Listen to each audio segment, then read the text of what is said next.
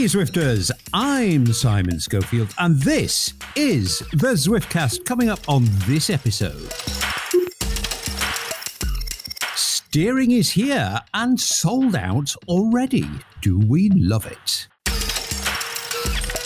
PacerBots are here. Can we keep up? There are new paid ambassador problem-solving roles available on Zwift. Would Shane and Nathan get the job? You can find out later in the ep, and we have a ton of other Zwifty chats and a feature on the brand new revamped Academies.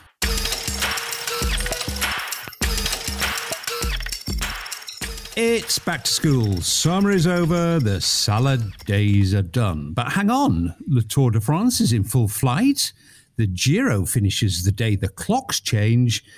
And the Vuelta will still be running in November. Yep, it's 2020. Nothing is normal, except maybe the world of indoor cycling. So the Zwiftcast is back from its summer holidays, and I'm fully expecting my great friends Shane Miller and Nathan Guerra to be rocks of stability in the boiling seas of change. Shane Miller, g'day, mate. Are you stable? Are you a bastion of normality? Can you anchor us amongst the turbulence? Oh, look, this is your captain speaking. Can all passengers please return to their seats and fasten their seatbelts? 2020 has been a wild ride and it isn't over yet.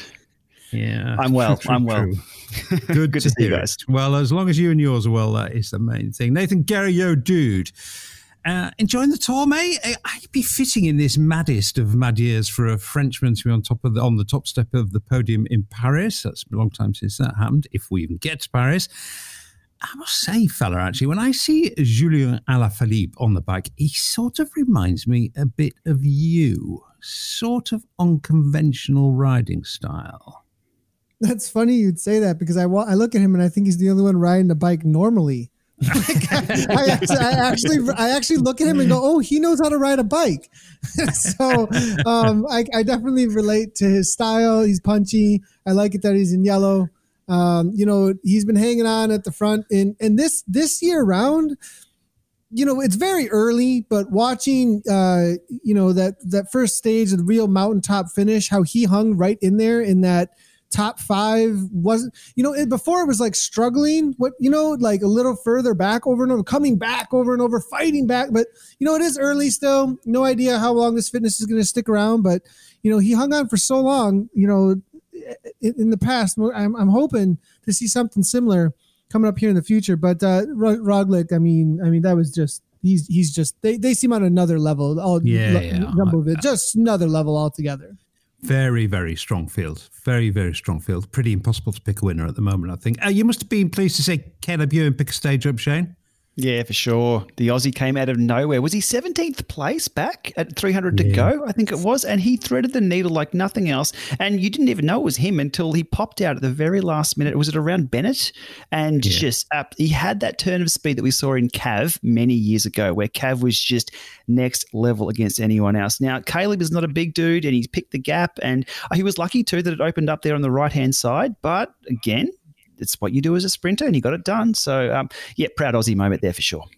Yeah. Like all the best sprinters, invisible until about 20 metres from the line. Okay, on to Zwift business, and it's been busy. So for those whose eye has been off the ball a bit or whose bums have been on the saddle outside, here's a quick recap list. Are you ready? Deep breath. It's a long one. Steering is live. Zwift Power is now in-house. The Academy schemes are revamped. There's a new ambassador scheme. There was that survey. We have PacerBots. The fence is back. The Worlds on Zwift is on. Clubs might be expanding soon. France is on the calendar. Whew. Well, we'll try and get through all of those topics in greater or lesser detail on this episode. And let's kick off with arguably the most significant item on that list, which is steering. Here's some reaction to the launch of it from people on the internet who know what they're talking about. Ultimately, this is way better than I expected. I kind of expected this to suck. Slinging back onto the wheel at speed. Mark that in the video somewhere as I'm impressed. But I sort of expected this to be like mostly horrible. and I was pleasantly surprised. I think it's like fine for regular riding, but in racing, this is absolutely a massive game changer. Like if you're a big Zwift racer, I would expect that you should be ordering these right now. Inside line, that is quicker, a lot quicker. This won't be for everyone. There'll be lots of people that just want to put, their power into the pedals and go off and ride, and that's totally cool, and Zwift says that's totally cool, and you can keep on doing that, and all is grand there. But for people that want a little bit more realism in their world, this could be it. This is a game changer for interactivity. For my ride solo, not so much. For what I'm doing right here, absolutely. Beware of imitations, listeners. Long-time listeners will know I dislike the phrase game changer. It's applied too liberally to too many things. But in this case, I think it might just be justified. Shane, is it? You use the word. Yeah, look, steering changes the game. So, yes, it's a game changer. It changes the in-game experience from the very first pedal stroke to the very last pedal stroke where you are done with the ride. So, yeah, it's a game changer for sure. Look, there are a few things to know, though, about how the steering works. It's lane selection, and that selection is sticky, meaning that if you choose the inside line, that's what you stay with on the line. So, not quite free world steering, but enough to have fun. And when you're riding with a bunch who don't have steering, they definitely notice it. One of the also little obscurities about it is when you enter a bunch, you can't move sideways if you enter in the middle of the bunch because there's that side-to-side collision detection. So you can only move out the front or out the back or pick a gap somewhere if there is one once it's strung out. I enjoy it, as you saw there, from the little clip from my ride. And another thing that I've been doing lately is up Von 2, everybody is on the right-hand side of the road and in this big, long conga line. If you've got this, that's so smart, you can jump out into the center of the lane and just you've got a clear run or a clear line to ride up away from everyone else. So even the solo rides, not just the racing side, it's a bit of fun. So I've been enjoying it. I mean, it is veering rather than steering, which, John made very clear that was going to be the first iteration of it. He talked about this ages and ages and ages ago on the Zwiftcast, actually. And I think, Shane, veering rather than steering is kind of the right call, really, because I remember in the old days of the Tax iMagic, and if you enabled steering on that like slightly weird steering block thing that they had, you spent your entire time just trying to keep the bike in a relatively straight line and not go off the road. And actually, in the end, that just got super frustrating.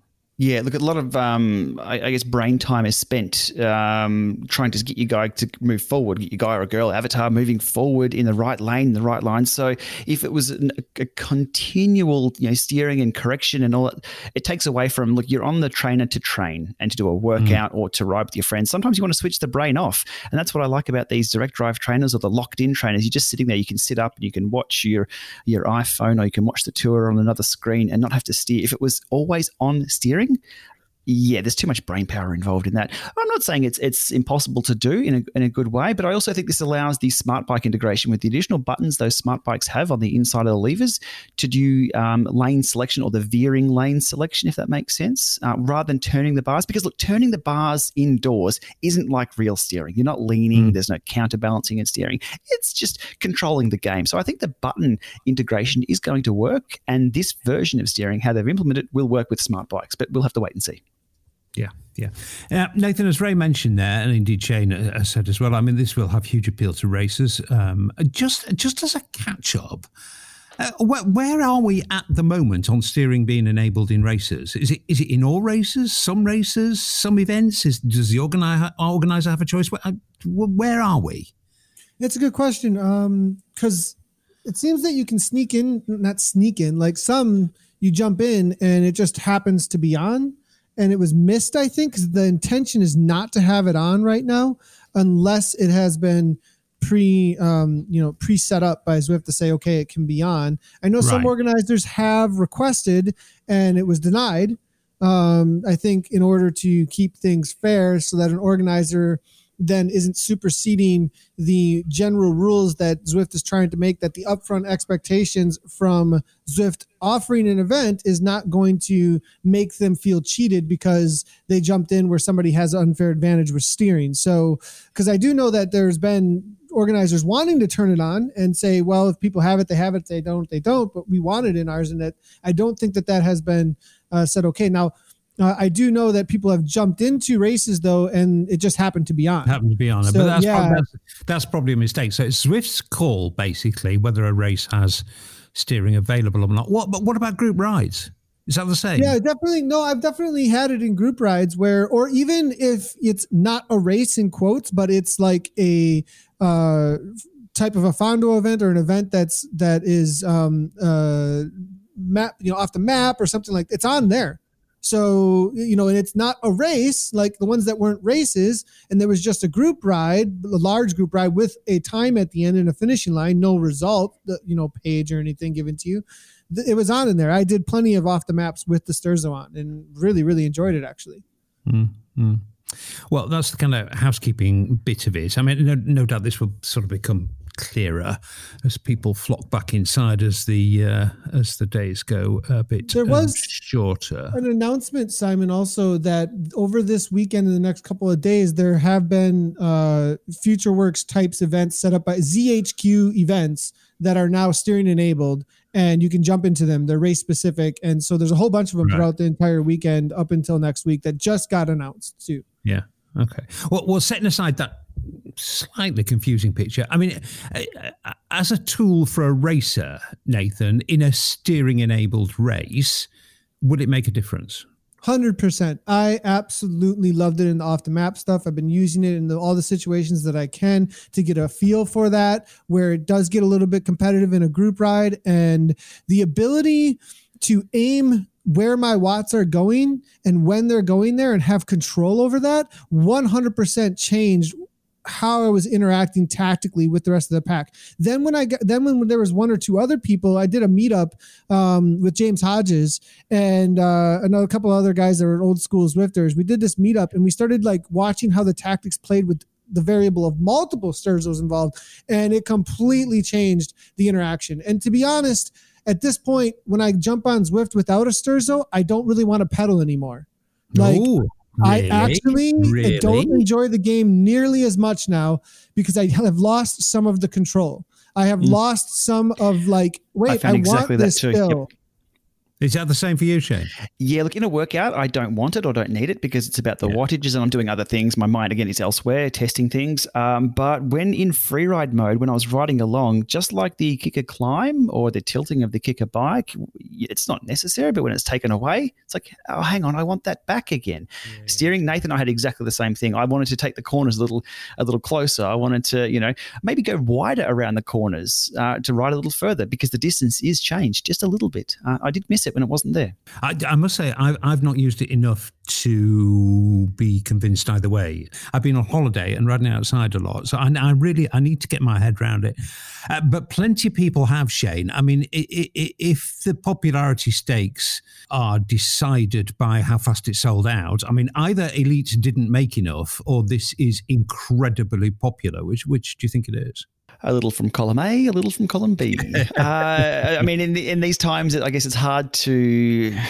It's 2020. You can't predict anything. So I think it might have been a little more popular than they thought. Given FutureWorks is beta by any other name, but don't call it a beta. It's FutureWorks. It's not really baked or cooked. It's not the final product. And to invest in a piece of hardware of something that we don't know is going to be implemented or not or how, they might have thought it wasn't going to be that popular. But apparently it is. I guess the proof is in the pudding there. When I jump on, when Ray jumps on, when Nathan jumps on, and when we saw Nathan, was it James Hodges riding in one of the races with it and just stepped away from everyone on the dirt? That was awesome. I think that the initial reaction is genuine reaction of, hey, this is cool.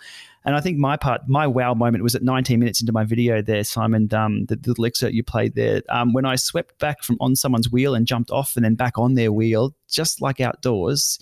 That was a bit of a wow moment. And I think people have went, you know what? That is, ready for the word, a game changer. Yeah. Yeah. Well, I mean, it literally is. I mean, it literally is, as you rightly point out. Nathan, general community reaction. I mean, the racers, racers do what racers do. They get a bit kind of overblown and uptight about things. But we'll get onto that later. But I mean, the general community reaction. Obviously, there's a couple of Jonas. I mean, there'll be a couple of Jonas if Zwift said, I'm giving everybody $1 million. But, it generally seems to be well received. Yeah, super well received, and I haven't seen anyone I haven't seen anyone go unfair. Not a single. Yeah. In my interactions in these group rides where it got competitive, I have not seen. They've gone, whoa, I want one. Like they go, well, okay, that's happening, and they're like, whatever. That's really, how's it working, mate? Okay, and they get kind of like, then they get super intrigued rather than offended, actually. So receiving this addition to the game seems to be super well received, and people are all about, next thing I know, they're messaging me, I ordered one or something, or I'm looking to get one. So very well received by the community from all stances that I can see. Yeah. Shane, one or two tiny isolated reports of not the world's best battery seal leading to corrosive sweat. What is it with sweat? It gets everywhere. Anywhere it can get, it gets, doesn't it? Look, I think that's a tiny teething problem, isn't it? Yeah, look, I've taken mine apart to see how it all works because I was interested in see how it works. The battery compartment could use a little, waterproofing. However, it's not a problem after, I was going to say hundreds of hours use, hundreds of kilometers of use. I haven't had that problem, and I saw the rust photo posted online there, and I thought, how the hell did that get in? Yeah. I know. And I'm thinking, okay, did I miss this? Because I've had a Sturzo standard for a while, and I've had a Sturzo Smart for a few weeks prior to release. It wasn't even enabled. I just had it to use, ready for the build to drop. I'm thinking, how did I miss that? And I'm looking down. I'm like, oh, I ride my road bike, and I've got two fans in front of me, or one in front, one to the side. All the sweat that I do drops straight down or back. If you're a time trialer and you're over top of the bars, and then you're dripping straight down, But I tell you what, you're going to have to be sweating buckets to make that a problem. However, it was a real problem. It was up, and I guess this will be addressed with updates, I guess, or something like that. Only one case of that, or two cases. We haven't seen very many with the hundreds of them out there, though. Yeah, no. I think, it's important not to get these things out of proportion. I think that is a tiny, possibly even unique case. An indoor trainer would suffer the same problem if you sweated all over it. They are computers. They really are. There's circuitry there. There's zappy bits. So you need to keep the water away from the zappy bits. Yeah. Yeah. Well, that's big thumbs up, actually. Huge thumbs up for us from steering. I need to try it more. And like you say, it's a bit like one of those things that once you've got it, it's a bit like Di2. Once you've ridden it, you don't want to go back to anything else. So my favorite thing about it is the interactions with the pack at this point, though, because nobody else have one, and you can just like road rash them. You just like the shoulder checks. You can just like bounce into them over and over again. And then my first live stream was all that. When you don't. Main thing when you don't have it, though, is the idea that I have to push my way through with my watts rather than just go around everybody. Yeah. You get super annoyed by that change, though. But yeah, the road rash fun. I saw that, Shane. You can just go back and forth knocking in because you can't go through them anymore. So you just have fun. It doesn't affect them at all. Yeah, it's just no, it doesn't affect anybody. It's great. Reversing to the inner child. It doesn't take much, does it? Okay. Well, next on my list, not next on that big list I read out, but next on this list because it is related, and it's something we've been asking for ages and ages and ages and ages and ages, and it's PacerBots. We still don't have a PB bot. I think we might have to place that one, boys, in the it's never going to happen basket. But we do have 3 or is it 4 PacerBots? Basically, there's one that goes really, really, really, really stupidly fast, just fast, medium, and slow. And these guys and girls are indefatigable and omnipresent. They never stop, and they're always there. Hello to, in descending order of pace, Amelia Oncatil, Bowie Brevitt, that's a strange name, Coco Cadence, and my favourite, Diesel Dan. If you want the proper numbers of what all these do, as ever, head to Zwift Insider for the full authoritative guide. But we don't really do authoritative, lads. We do impressionistic and opinionated. So, Nathan, your opinion, your impressions. Do you chase Amelia or merely hang with Dan? I jumped in with Coco Cadence on Tempest Fugit. That's where Coco was hanging out, and that was my only. And then I also jumped in with Bowie yesterday or the day before. but they get off at a certain time. Oh, do they? Oh, they're not always there. Yeah, me and Jonathan Levi were actually chatting about this because I was live streaming. I was like, I'm going to jump with the PacerBots. And that was kind of like the feature of the live stream. And Bowie jumped off right away, said, thanks a lot, but I'm tired and I got to go. And I was like, why? Where are you going, buddy? We just got started, but so I've only had a chance to hang out with those two.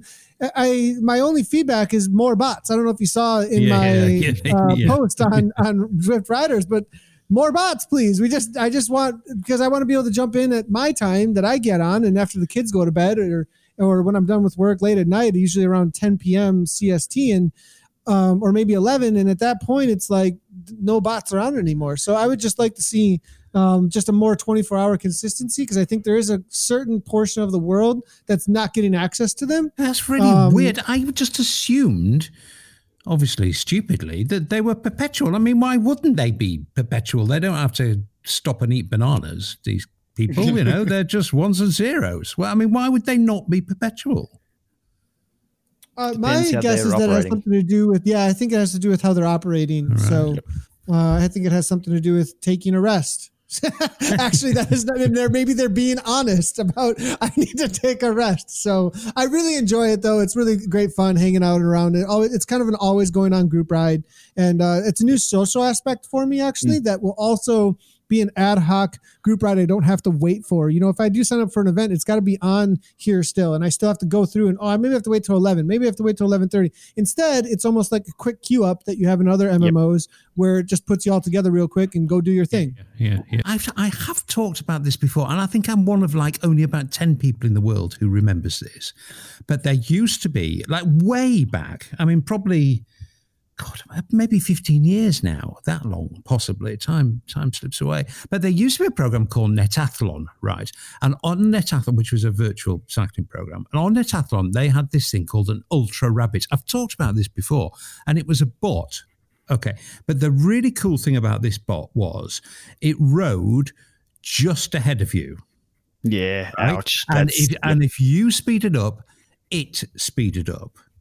So it was constantly a rabbit to chase. But the really clever thing about it, which just seems so advanced now for its time, was it wouldn't speed up fast. It wouldn't speed up enough to drop you. So it was always visible. So if you'd gone really hard for 10 minutes and you needed a rest, the rabbit bot would all, even though it would stay ahead of you, it would always drop back to you. So it must have been reading your speed or wattage and reacting accordingly in probably quite a crude way, but it didn't appear crude in the game. Really, it was such a clever thing. I mean, that's the future for these things, isn't it?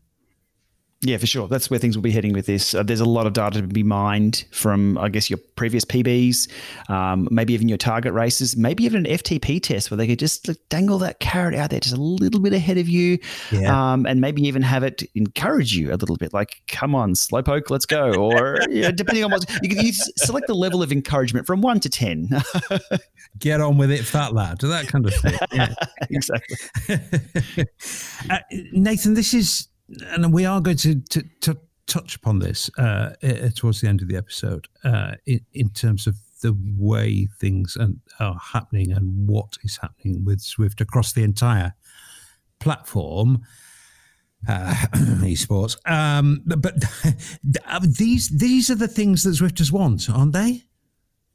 Yeah. What's interesting is it's kind of an interactive game almost, right? That you jump into with this bot, and everybody can kind of, it would be cool if it did interact. I mean, think if those messages, just in a basic, very crude way, if those messages weren't just pre-programmed, but everybody could kind of do something and the bot would respond in some sort of way, or, those little fun kind of things, I think, are something that could be added to a feature that we all can participate in ad hoc to jump in and do, who's racing the train right now, or who's doing that. And I think these bots are one of those features that people will be attracted to. We'll have to wait and see, though. I mean, I really dig it. It seems like a lot of the bots are being ridden with. People are talking about it. I'm not on during the day quite as much to see how much is going on there. My time is mainly when they're logging off, but the group was fairly large. I think we had 15 to 20 that were hanging out. Be interesting to see as we get into more of the deep Zwift season, how many are hanging out with these bots. But definitely this is the kind of stuff that is being, I think that Zwifters want. They want more features like this that are added that they can interact with and have fun with. Shane, steering and bots, I mean, they're immediately relevant to all Zwifters. That's the thing, and that's what I do like. Things that enhance the experience for every Zwifter, be it if you're a 1 watt per kilo rider, be it if you're a 6 watt per kilo rider. If you're a subscriber, you can get benefit from these, and that's what I do like. I was just thinking then, though, imagine if the bots could enter events too. So you almost have PacerBots for an event. Yeah. So we have the Haute Route France coming up on the 18th, and there's some, those events are absolutely brutal. Thousands and thousands enter. It'd be great to see some PacerBots on the line with the same wattage that they hold, because there's always going to be someone to ride with. And because they're a glowing beacon color, you can really identify them on screen. I'd like these PacerBots. I'm putting it out there now. I invite the PacerBots along to a few events to see how they go. Yeah, no, I agree. Well, Park Run, which is a huge thing in the UK. I don't know if it's big with you, but my local Park Run, they have pacer runners. So, they'll have somebody running in a particular 5K pace, which again, that kind of draws a crowd on the Park Run. So I could see the way that would work. Excellent. Well, I mean, they're two great developments, really, and it'd be really interesting, and I think will be received with much gratitude by Zwifters if they develop quickly over the indoor season that is going to be upon us before we know it. Okay, that's enough kind of wittering from us for the time being. Although, to be fair, we have had a lot to witter about, and there's going to be further wittering later, including some wittering about Surveygate. But for now, let's talk to someone else. The Academy schemes have just been announced, with various dates in the coming days for registration for the men, the women to try, and the all-new running academies. They'll kick off as the days grow shorter and the nights get longer. Again, for specifics, I'd direct you to Zwift Insider, because there's all kinds of different dates when they start.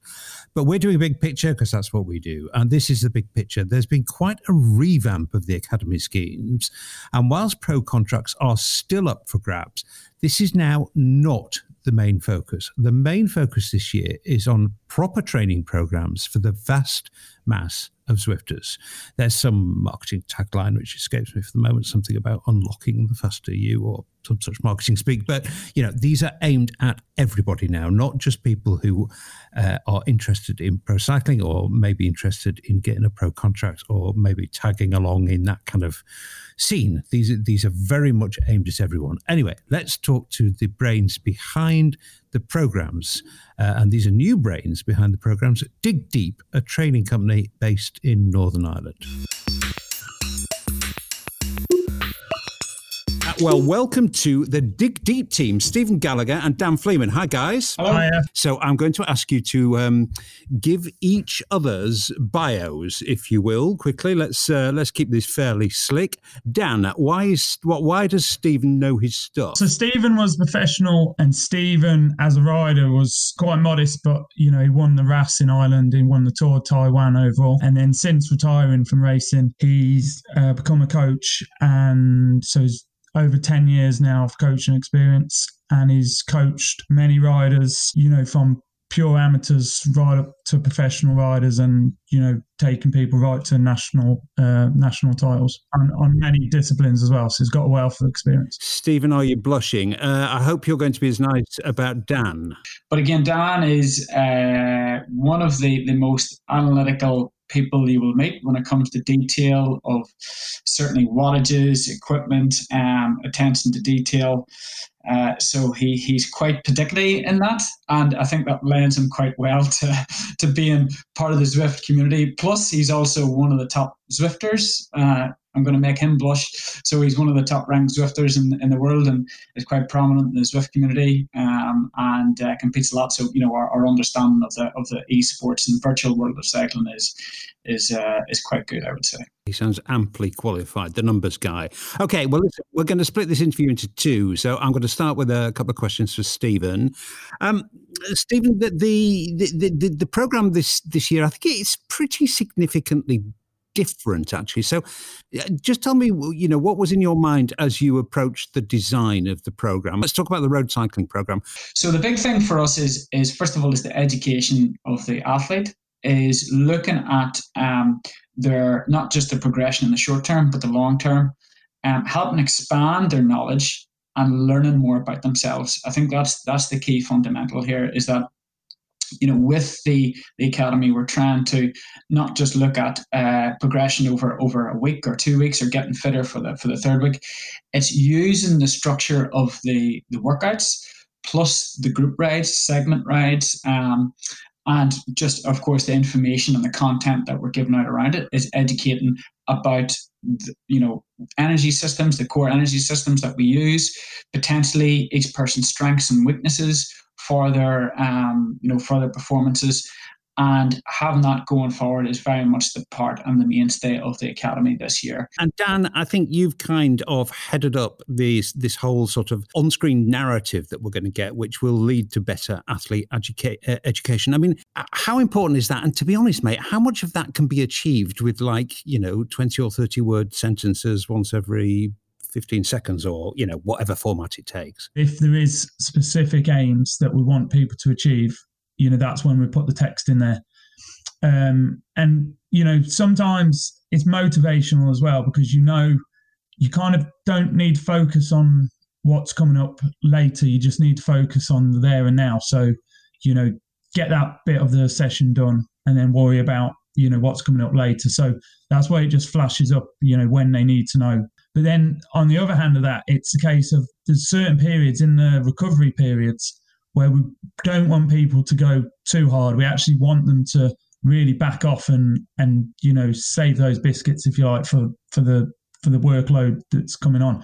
So some people have a problem with they ride too hard all the time. So these visual cues are really to make people push on when they need to push on, but also to back off when they need to back off. Yeah, I mean, let's be honest, Dan.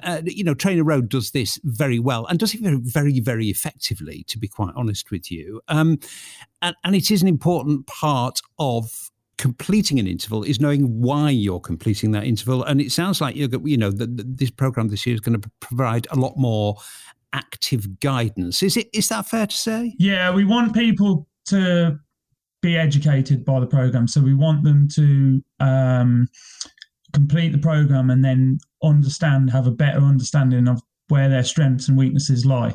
And then they can work on those, going forward. So, it's very much about an educational experience. Now, it makes a lot of sense.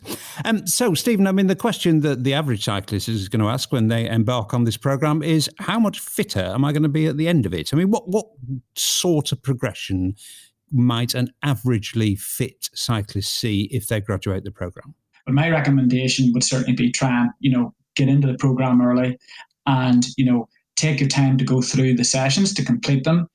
And the big key is that you're going into them fresh and that you're not doing too much in between the intensity, the group rides, the segment rides and the workouts, because they are quite demanding. If you go into them slightly fatigued and you then do 1 or 2 hard sessions back to back, you're going to come out of it, on a downward spiral. But over the course of 2 months, I mean, the thing that I would say is keeping your immune system healthy, keeping your nutrition good, looking at, hitting your targets of the sessions, not sort of over egging yourself either, keeping within your ranges.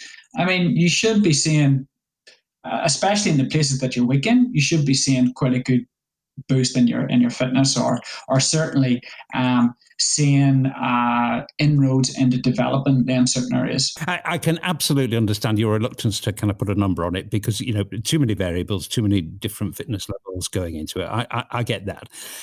I think it's probably fair to say, and it's a good way, I think, to encourage people who perhaps not so used to structured training, that if you're a beginner cyclist or less experienced with structured training, you're definitely going to see more gains, aren't you? As a beginner, you will see gains quite quick. And again, I'll say this to beginners, is making sure that you don't over egg and don't overstep your limits, because It just takes 1 or 2 sessions to go over your limit, a wee bit too much, and then you can start to tie up a wee bit too much, and the fatigue rating gets a little bit too high for you to complete the other sessions to the best of the quality. But a beginner and somebody who's never done a structured program before or structured training is probably going to see the biggest jumps in their fitness. And again, I would say keeping healthy, keeping nutrition good, making sure you have plenty of time to do the sessions, not cramming. Keep to them core fundamentals. You're going to come out of this a lot better, a lot healthier, and certainly with a bigger knowledge. It's a very clear message you're putting out there, which is, stick with the program, guys. Don't try and finish the damn thing in 3 weeks when it should take 2 months. And I think that's a very good message. Dan, are you going to be? When the Academy program first started, I remember the excitement around the first year, and a lot of that excitement came from engagement with the community and being able to answer people's questions and to, really have a two-way dialogue with people as they go through a fitness program, which is super important for people being coached. Are you going to try and up the game a bit there? We've already started by making videos basically explaining all the sessions, all the workouts, all the segment rides. So they're all going to be launched when the plan launches. And then we're going to be active on all of there's the ladies' Facebook page, there's the men's Facebook page. We're going to be active on those, answering questions. If we have to, if we get a lot of questions that are similar and people need more information, we will do more videos to explain that. And the other thing is, so myself and Stephen are both, we're members of the Zwift community. We're both active on there. We're both race on there, we both ride on there. So, I fully expect that while I'm doing that, people are going to, hit me up with questions, and I'm more than happy to answer to the best of my ability. So yeah, we're going to be fully active on all of the social media channels, the best we can. So we invite people to ask questions. Back with Dan and Stephen towards the end of the pod to look at the pro side of things. Guys, they've always had a bit of an identity crisis, the academies, with this dual message of, maybe become a pro and or train on Zwift. I just think it's always been a tricky message for the marketing people to get across. And as a result of that, I do think it's sowed a bit of confusion. And my impression is probably proved completely wrong by participation figures, but my impression is that the academies, didn't make the splash that they did in the very early days. But with this emphasis, as Stephen and Dan explained there, on athlete education and getting people to understand why they're doing the things that they're doing, I do think this is going to appeal more to all Zwifters. Do we approve of that approach, Shane? Yeah, I think it's developed over the years and from the community, because the first year that it ran, it was all about the pro, who's going to turn pro. And that was the message. That's it. Who's going to turn pro? Who's going to be selected? And the community are like, oh, maybe not me, but I'm going to join in. And the numbers went up, and the next year, even more people came along. It became about the community, not about who's going to be selected as a pro. Sure, that's the results. And that's always going to be, I guess, the ultimate goal of these academies run. But it's more about the community. And again, looping back to what we said before, if it appeals to everyone, I'm all for it. Look, running all these three at once, I think that's a good idea. We'll see how that pans out. A lot of the time, don't forget four. Don't forget running. Did I forget running? I know everybody does. I know. Is there a rowing academy yet, or do we not? No running. No. Okay. So we've got men, women, try and running. I mean, I'm counting that as four. Oh, sorry. Maybe okay. I know what you're doing. You're going road cycling. Sockless people and the runners. Correct. But look, let's see how it pans out. Let's it's good. I get lost in the message of I'm a roadie, so the tri stuff comes along. I'm like, okay, yeah, cool, next. And then the running stuff, I'm like, yeah, I'm not a runner, so I look at all the roadie stuff. So look, running all at once, you're not going to get lost in the message. You'll choose your own lane, or you'll veer towards the lane that you're in with your so smarts, and we'll see how it pairs out. You can, I guess, choose the training programs that you're after for that, and they've always well attended. Like any of these larger events, like the Tour of Watopia, the Haute Route, they're always well attended. Even recently, there was one that was a couple of hundred. There was at least 400 to 500 people every single event they ran. One of the specialized things. However, these are the same. There's tons of people doing tons of training. And if they're a group training ride where you're all going through the same pain and the same intervals, all at different paces because it's suited to yourself, I'm all for it. We'll see how it goes. Mm-hmm. I can't remember whether it's in the bit that we've just heard, actually, but certainly in one of the edited pieces that with Stephen and Dan, there's another one coming up later in the pod. They said that they're expecting 100,000 people to sign up, which is huge. Absolutely. Will the PacerBots be in those? Are the PacerBots going to take? Because we don't want the PacerBots to win. That'd be a bit awkward. Yeah, I don't know if a training plan would work on a PacerBot. Or maybe we could get Diesel down up to Amelia standard. Who knows?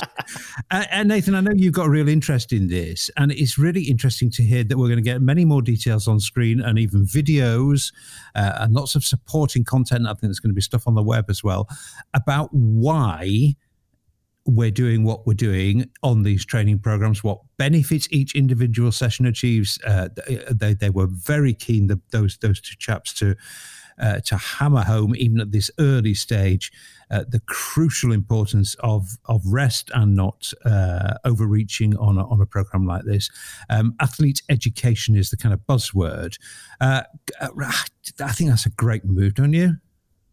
Yeah, and I think there isn't a better duo to get this done. You know, Stephen Gallagher and Dan Fleeman. Dan Fleeman obviously being a part of Cyrus the Pros Closet, former UCI World Tour, and he is enmeshed. I commentated on Dan's efforts yesterday in the SCR race, community race. He's a part of a ton of the Invitationals, one of the top teams. So he knows what he's doing when it comes to both in real life as well as in Zwift.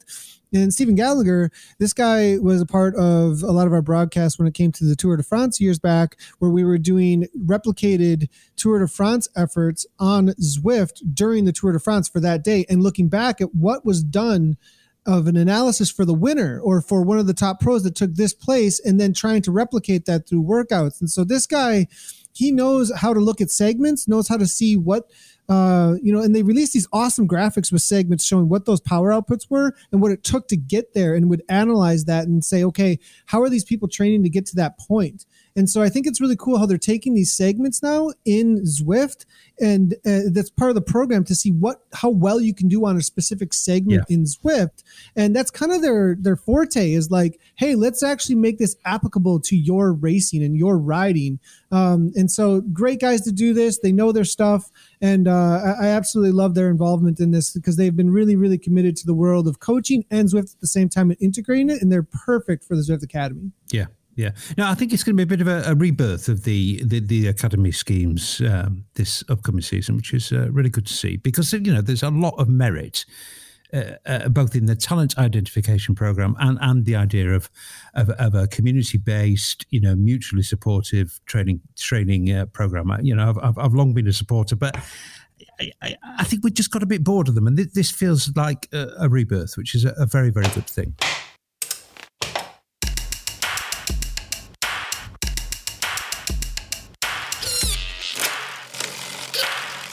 Let's move on to, I know I feel a bit late with this, but goodness me, what a kerfuffle that survey caused. I've not seen so much outrage in the Zwift community since the price rise furore. And of course, the thing that promoted much of the ire was, you guessed it, the old filthy lucre. Quick recap: for very good reasons, which it must be said were not made clear at all, a survey was sent to Zwifters which raised the spectre of monthly subscription prices as high as $40-something. There was outrage, there were threats, there was flouncing. All a bit misplaced, as it turned out, because as the CEO himself, Eric Min himself, was moved to make clear, the whole $40-odd thing was merely one element of some massively obscure marketing tool or technique. There was never, ever, ever a plan to charge that amount, but it was an example of perhaps not the best management of communications with the community. That never happens, right? Thing is though, Shane, if you set even that theoretical hair running, and to be honest, the use of the word theoretical is probably a bit strong, because this was never, ever, ever going to happen. But if you set that hair running, you can't be surprised when there's an outbreak of mass flouncing. Every week is a new gate. I love it. There's always something going on. Look, the anger people posted on this, it's all part of the feedback process. So the people who quit the platform because of this, well, look, I didn't get the survey, so I'm just going to have to leave it to people who did to carry the flame on that one. It's, for me, time spent better riding a bike. Yeah. I mean, I once it was explained, I kind of got... I began to see the reasons. And Nathan, none of us are survey experts. And actually, I've been thinking about this since this all kicked off, thinking about why Zwift chose to do it in this way. I guess if the survey invite had contained that explanation about the $40 a month thing, it could possibly have kind of prevented the survey achieving its aim, if you like, which was to get Zwifters to assign a value to certain features. I mean, that was the explanation given, that this was some incredibly sophisticated marketing technique where they, the only thing that people really care about is money, apparently.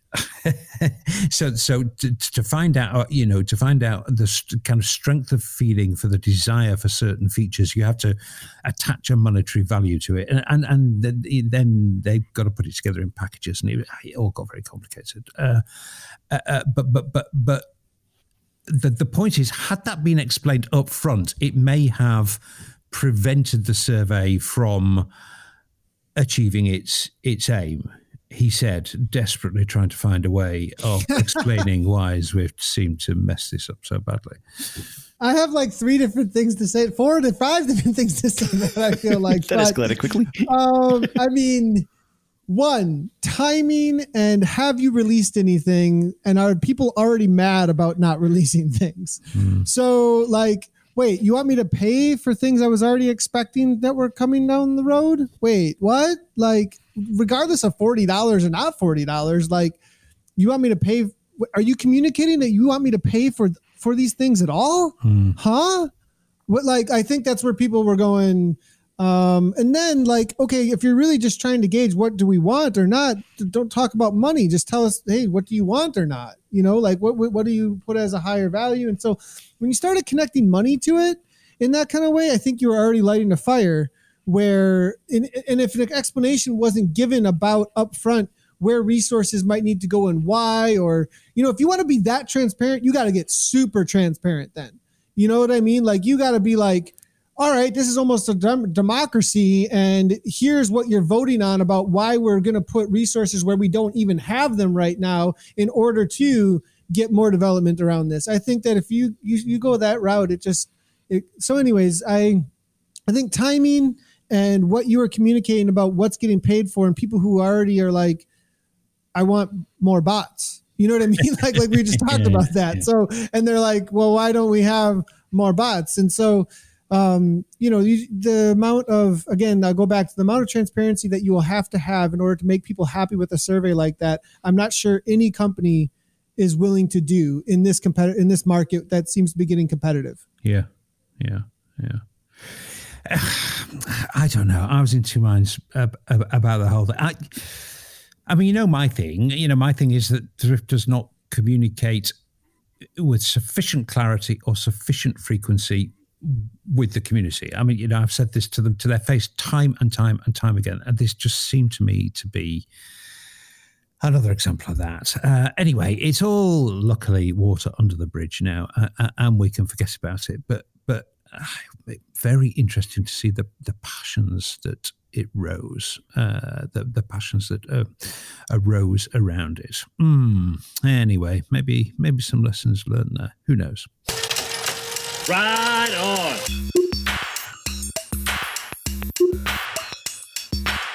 Okay, well, let's move on. And it's time to play a little Zwiftcast game. I know how much you two enjoy these. So here's the rules. Zwift has a new scheme where experienced Zwifters can get paid. You get paid actual money to deliver advice and solve problems to new Zwifters who are struggling to get going or have hit some kind of bump in the road. It's a really good idea, actually. It'd be very interesting to see how it works. Now, none of us have been invited to become these new Zwift ambassadors. And to be honest, that's probably a pretty good call in my case. I'm not really very good at that stuff. But you two are. So here we go.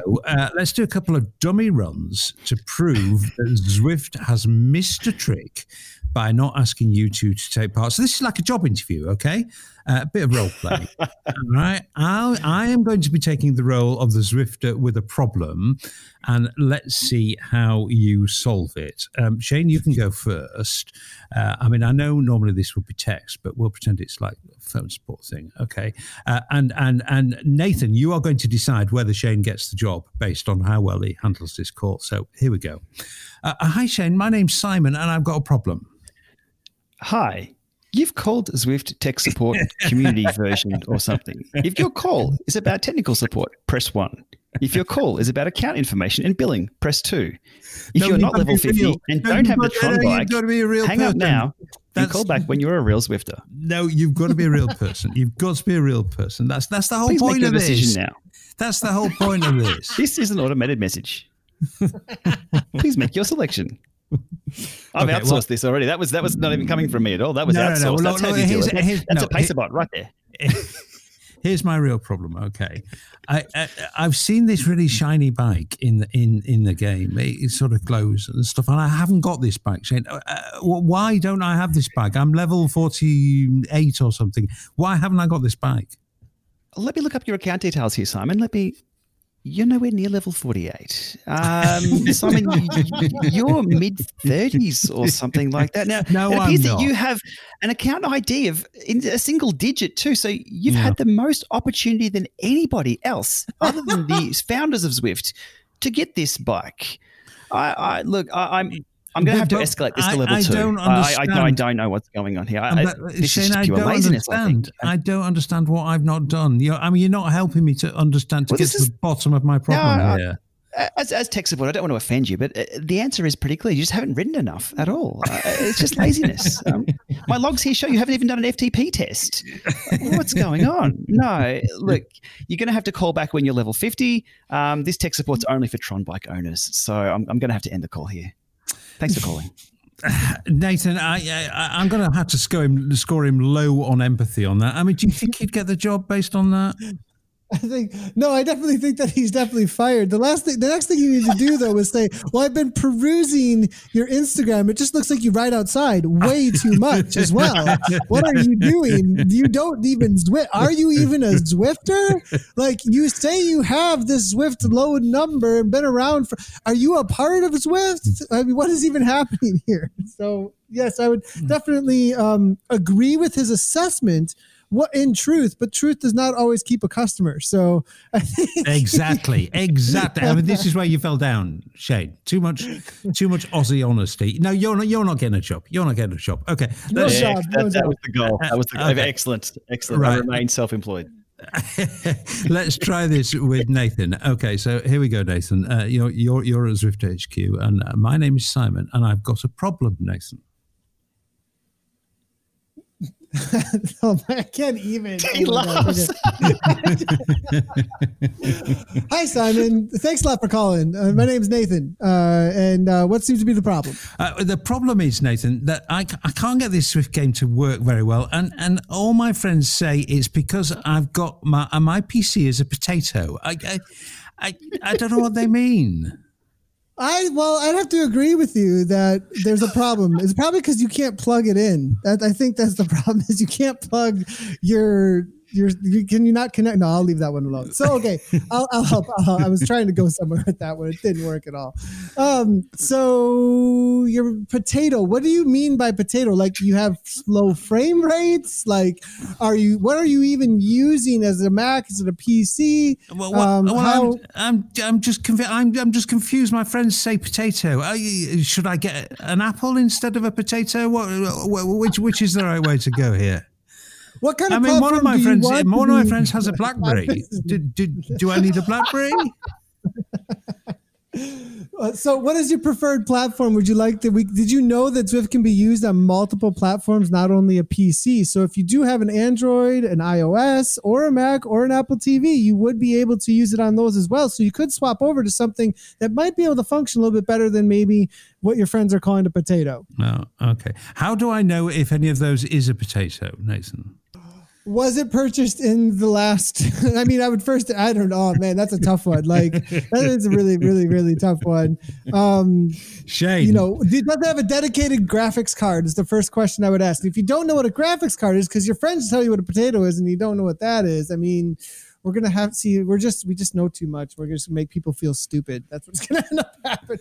Well, do you know what, Shane? At least Nathan made an attempt.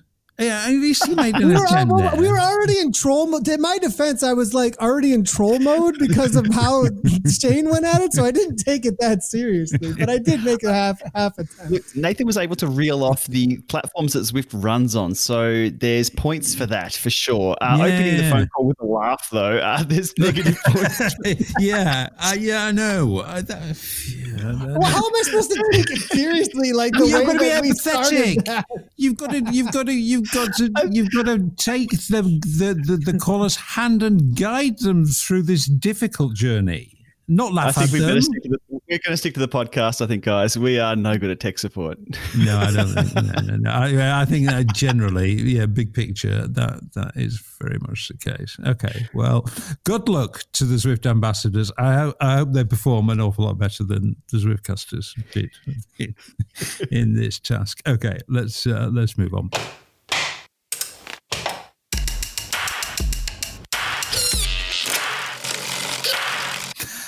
Okay, the eSports World Championships will be on Zwift this year. Hard on the heels of the virtual Tour de France, it's another major coup for the platform, with official UCI partnership, with UCI-approved rainbow jerseys being awarded, and with the likely participation of a lot of big-name pro riders. This will be another huge marketing event for Zwift, with the added bonus of it taking place, I think, in December, but certainly much, much closer to peak indoor season rather than July, which was the virtual Tour de France, which clearly wasn't peak indoor riding season. We could probably expect further improvements to the already rapidly improving broadcast production values. And in a very, very difficult year for sport, this is almost certainly another big step on the path towards Olympic recognition for indoor riding. It would be a fool who said that this was not a good decision by Zwift. And don't get me wrong, I totally get the logic, I get the business case, and I see the vision thing here. I really do. But you knew there was a but coming, didn't you? From the point of view of the broad mass of Zwifters, the Zwift community, which the Zwiftcast is here to represent, there's just a couple of worries creeping in for me around the edges of these marquee events focused on pro cycling. And for me, this boils down to two areas, which happily my fellow Zwiftcasters are beautifully equipped to opinionate about, and will hopefully make a much better job than they did with tech support. Shane, the first one is for you. We now know there won't be a new map for the Worlds, as there normally is. Now, you know, there are really, really, really, really good reasons for this. At the time of recording, I think only a few hours ago, they made a decision about where the IRL event is going to be, and it's going to be at Imola in Italy. So the time available to make a course based on that in time for the eWorlds obviously is horribly short. So, you know, we have to accept that. We have to accept there's a very, very kind of good excuse for no new map around the Worlds this year. But the community might say, well, you know what? I don't really care so much about racing and e-racing and esports, but I do like it that I get a new map each year to ride. Then at least I get some benefit from the whole esports thing, which I don't really care too much about. Not this year. The wider community might also say there's so much attention being given to esport that game development is suffering and I'm not getting the new features I want. Now, I'm putting a very strong case here, and I'm probably exaggerating it, and I'm possibly not taking into account the fact that not everybody who works at Zwift is working on esports. Far from it. That, it's not how the company works. But on these bigger points that where I'm kind of putting words into the mouth of Zwifters, but I have seen these words used, fair or unfair. Again, it's 2020. It's just throwing curveballs in every direction. Look, new maps are always welcome. But look, at the end of the day, you give two cyclists any piece of road and they'll make it a race. So for the course that was announced for the UCI Esports Worlds, which was going to be 4 or 5 laps of Watopia Hilly Reverse and then to the Volcano KOM, I did a recon of that last night. It's a great course. It took me probably about 2 hours just chatting away and just rolling along with the chat crew. It's going to be tough though, so it's going to be a good watch. But I guess the question remains, as you said there, Simon, look, with all these developments in cycling and esport, what's in it for every Zwifter? The UCI Road Worlds is for 200 people, I think. So what's in it for the 250,000 other active subscribers? Again, a number I've just pulled out of the cloud there. Previously, that has meant a new map, and in turn means new events, new route badges, fresh tarmac. This year, again, 2020, I've got no idea where things are going to lead. Do you think that the broad mass of Zwifters who may not be interested, do you think they've got a point? I suppose the question I'm putting to you here is, some people say, and there is a feeling in the community, that esports is a distraction from the things that are kind of more important to more Zwifters. Now I do feel that that's not a sufficiently nuanced opinion. That the marketing value of these things is huge, absolutely enormous, and more people, more subscribers means more money for development. So as ever, it's not black and white and it's not simple. But can you see why some people think this? The reality is we don't know where the resources are carved up internally at Zwift and who's working on what. What we do see, though, is the public-facing side of things, which is the marketing, which is the esports side of things. So everyone sees what's being published and pushed and promoted because marketing is esport. It brings people in. Without knowing what's behind those covers, who knows? It could be the reverse Wizard of Oz. We could see one thing and there could be hundreds of behind the scenes doing a lot of stuff, or there could be just one person pulling the strings. We just don't know. And I think that's just the misconception there from that people can only be single-tasked, and there is only one person being that single-tasked person. I'm sure there's multitask, there's multiple threads, there's multiple projects running all at once. We just don't know, but I understand where that sentiment's coming from. Yeah. Yeah, me too. And I think to an extent, you're right about the single tasking. Although I do know, just from talking to a few people inside Zwift, that the company-wide effort that went into the virtual Tour de France was huge. I mean, it was absolutely enormous and did soak up a lot of resources. But as you say, we don't get to see the spreadsheets. We've no idea at all how resources are allocated. Okay, well, the second point, Nathan, this is one for you. And thanks to some suboptimal communication from Zwift, I mean, we never see that, do we? There's some confusion about whether the best of Zwift racers will get the opportunity to compete against what's likely to be a pro-dominated field in the eWorlds events. And, well, surely it should mainly be pro riders, who said Zwifters are kind of qualified to be part of this field. And in the end, it's probably down to the national federations to make the choice. I think that's the way it's going to work. It is a developing story, this. I mean, I think the elite Zwifters could get in, but I think they've got to persuade the national federations, then they've got to make themselves available for anti-doping. So it's kind of quite complicated for the best of Zwift community riders to get a place on the start line in this event. So the racing community, in response to that, might well say, hang on, Zwift, we pioneered this when you weren't interested at all, and now you are interested. You're not really taking us with you. I kind of, again, I'm exaggerating to make a point, but do you think there's any justification in that point of view? to grow sport, I have to really, and I'm a community guy though. I came out of the community. I was a part of how this happened. I turned the mic on. People started showing up, and you saw where I started that. Yep. You came here, Simon. Yep. And so I'm a guy, and Vision Cycling, one of the original teams on Zwift, was born out of how do you make mountain biking a household sport. I saw Nike was doing a better job of it, and said, okay, I'm going to stop doing that and started focusing on more pro racing and developing things. So I've studied a lot about how do you make a sport though. And I really believe it does come out of localized community racing. And I give a shout out to Steve Beckett saying, look, we're developing an ecosystem, and I do see this as like, all right, we need to we need to do both end. And the announcement came first, though, that there's a UCI World because it's been asking for. And I think they're also like, wait a second, let's not forget this over here.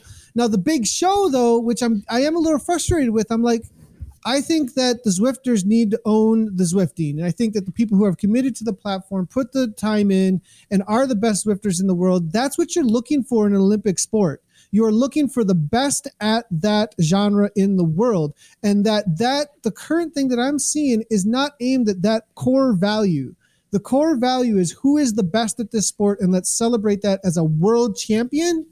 That person should be somebody who comes up through racing on Zwift, through merit, that has been earned in the community of Zwift racers. That is what a UCI World Championships should be about, in my opinion, when it comes to what sport is really about, what we want to celebrate at the Olympics. I think that Zwift is trying to figure that out right now. And I think they're trying to do both and open it up. It's an excellent point. That is an excellent point. But of course, that does not serve the marketing gods, does it? Because if what's the best marketing tool? The best Zwifter who you've never heard of, or Peter Sagan? I mean, Okay, so I have a question there. I have a question in return then. I mean, the best marketing tool, though, may be carrots to chase that are a much broader experience of what Zwift Academy could be in a racing community. Like a much, much longer term plan, like experience that gets more people involved. Nike will sell more bicycles for Trek than anything else in 5 years. Anything else that they do on their marketing campaign right now, the National Interscholastic Cycling Association will sell more mountain bikes for Trek, Specialized, and all the rest because they got juniors on their bikes who are going to be the fans in the future of what cycling is, just like all the people who watch football now in the NFL were kids who played at their local high school. Yeah. So you have to create a sport at that local raised up development level to get passion in it as a household tradition in people. And I think if we want to build a tradition of sport, we need to create that chase in it in the community. Yeah.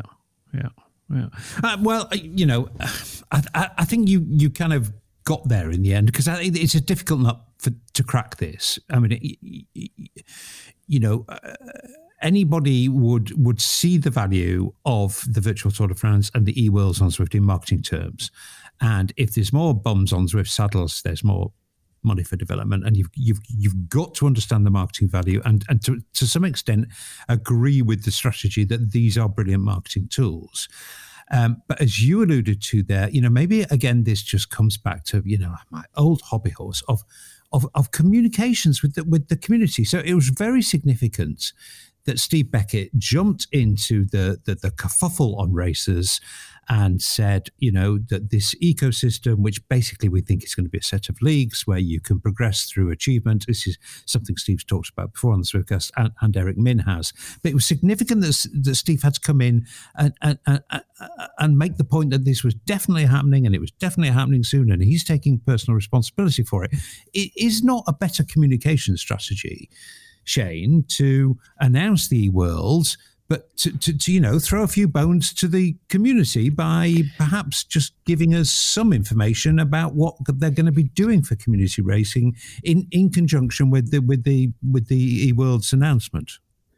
Yeah, looking at bigger pictures of this is that promising something the community wants, that also means having to deliver. And it's very evident in recent months. There's always growing concern around what's been promised in the past to address what the community's been asking for and what's actually being delivered.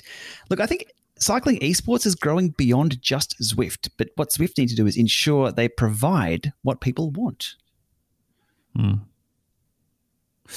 Yeah, well, yeah, but it's a big community, community of racers, community of beginning cyclists. There are all kinds of constituencies now. There's not only one Zwifter.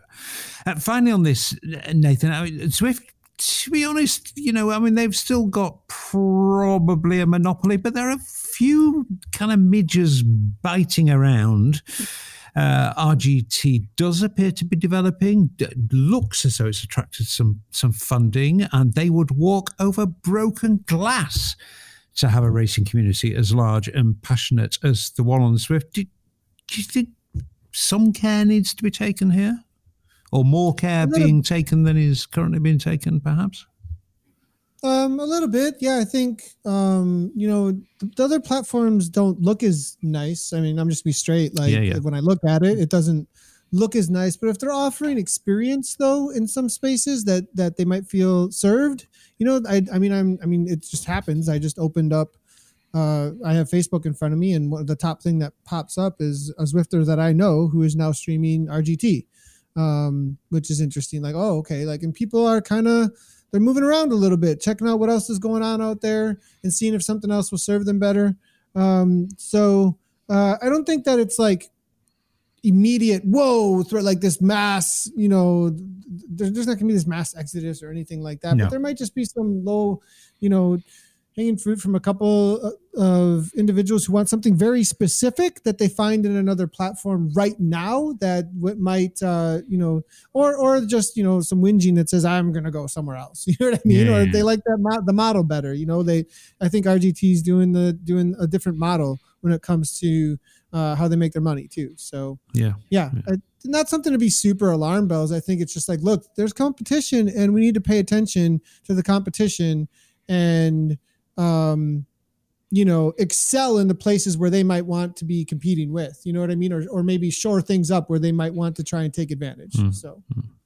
And to be fair to Zwift, they are mindful of the racing community and what they need to do for them. As Steve's intervention, he's obviously not going to use the word panicked because I don't think it was panic, but Steve felt he had to intervene in that debate to remind the racing community that things were going to be offered to them. And again, this just gets back to my point about communicating with the community. Why not make those kind of two announcements in tandem, and it keeps more people more happy more of the time. But maybe there's real practical reasons that can't take place.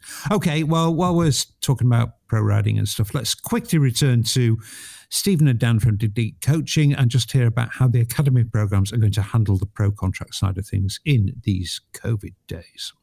Dan, you're going to be responsible for that talent identification program. Quite a big responsibility, that. Is it all about numbers? Are you going to do this wholly on numbers, or is there going to be some instincts involved and a bit more kind of deeper interrogation of the final few candidates? Are you going to look at this I hate this phrase, but you're going to look at this in a 360 way rather than just crunching numbers? We're expecting 100,000 people to sign up. 68,000 last year, so we're expecting to be around 100,000. I was a pro myself, so I'm excited about that part of it. So first of all, obviously Zwift is very much about numbers, it's about power to weight, but there's a lot more to being a pro than having a high FTP. You need bike handling skills, you need to be able to cope with. The biggest thing for me when I was a pro one of the bigger things was the traveling. If you're making 3 or 4 flights a week, that takes a lot out of you. It's not just about the riding the bike. And then also to go back to what you said, there is no semi-final this year. So we're going straight into the final. So that's going to make our job a little bit harder, that we need to, go from 100,000 to 5. One of the harder things this year is the fact that because of COVID, it's very unlikely there's going to be a live final. It'll be done remotely. So other years, they got them together. Last year it was in South Africa on the NTT training camp. So you could see people, you could take them out on the bike, you could see how they handle the bike. So then we're going to have to do a little bit more research on my side. I'm going to have to look into, their background, because it'd be very difficult for me to put someone through to the final if they'd got like no history at all of racing, because a big part of racing, is the race itself, the bike handling, all that skill set. So I'm going to have to do a lot more research than perhaps the guys did in previous years. I don't want to be responsible for putting someone into professional peloton who's completely out of their depth. Personally, I think they've got their work cut out there, not being able to see the finalists in real life. Finding potential World Tour riders on paper only, that is a tough task. But they're very well qualified, so good luck to them. And we'll come back to the Academy, the Reborn Academy, I think, in later episodes of the podcast as the indoor season goes on. Okay, boys, well, we really have wittered a lot this episode. As I said earlier, there's been a lot to witter about. So let's finish with just a quick bit more wittering. The fence is back and it's been tweaked. Now flyers are not booted. They're just nagged half to death with endless, annoying messages. Better solution, Shane, do you think? No, not at all. Nagging is not enforcement. It's a soft-handed approach. Look, if someone enters an event and they don't stick to the rules, give the ride leader the ability to boot them out or simply ghost them. Look, this isn't preschool, for God's sake. If people are doing the wrong thing, they're not entering the event to follow the rules, get them out, boot them out. Like, throw them a hook with a sterzo that actually puts them off the road. Yeah. Funnily enough, I find nagging annoyingly effective. Like when Apple nag you to update your software. I mean, it's like somebody tapping on the window outside. Okay, I'll just do it then. Windows updates every day. Nagware. Yeah, I've got a nasty feeling it might be quite effective. I kind of agree with you. If people are ruining other people's experience, then let's just get rid of them rather than just simply nagging them. But maybe nagging works better. Nathan, completely unofficial and based on rumour only, but it seems that Club Jarvis may not be the only game in town soon. Talk is that some of the bigger clubs on Zwift are now being invited to take part in the whole club functionality thing. It's a rollout, Jim, but not as we know it. Any word on the street? I actually haven't heard anything on that specifically from any clubs, which would be really interesting. People are being hush hush. Maybe they're supposed to be hush hush. But I'm excited to see that. I was really excited about Club Jarvis. I actually have it open in front of me right now, but it'll be fun at which point we are able to see in game, maybe a little bit competition, what clubs are what, some status around that whole thing. So I'm excited to see when that ends up, taking place and all the functionality that comes around with it. And it's definitely something we've been waiting for a while. And I think that feature specifically on the social aspect and getting things done together in Zwift is really going to take off. So we're really, really hoping that comes soon. Yeah, absolutely. Okay, well, that's it. Awful lot of us going on, but that's because we've not been going on for a bit and there's been a lot to go on about. Shane, I assume as the season begins to turn, and I already see magpie swooping pictures being posted from Australian friends and you amongst them, but I assume as the season turns, you will look back on the Australian winter and the Northern Hemisphere summer uncharacteristically as an extremely good period for you on your YouTube channel, I would have thought. March 18th went crazy. Typically, that was the downtime, and it only starts lifting now around the tech because Eurobike was meant to be on right now. Yeah, it was. The biggest trade show in the world for bicycles, where all the new trainers are announced and everything. Look, companies are still rolling out new things, though. We've seen a few new trainers and a few new things rolling out, and there's more to come soon. Again, 2020, unpredictable as ever. But as the trainer season starts in the Northern Hemisphere, things get even busier for me, which is great. Some live streams, some tech tips, and life as we know it, which is good. It's sort of normal for me during the period where nothing else is really normal, still being in stage 3 lockdown here in Victoria. Yeah. Well, keep it up. The original and the best. Beware of cheap imitations. Nathan, you just seem to be commentating on race after race after race after race after race. It's in full swing. I mean, have you upped the output recently? Yeah, we're up. I mean, we have up the output. We're up to, I believe it's going to be 6 minimum at this point, a week, and more than that on the way, I believe. So,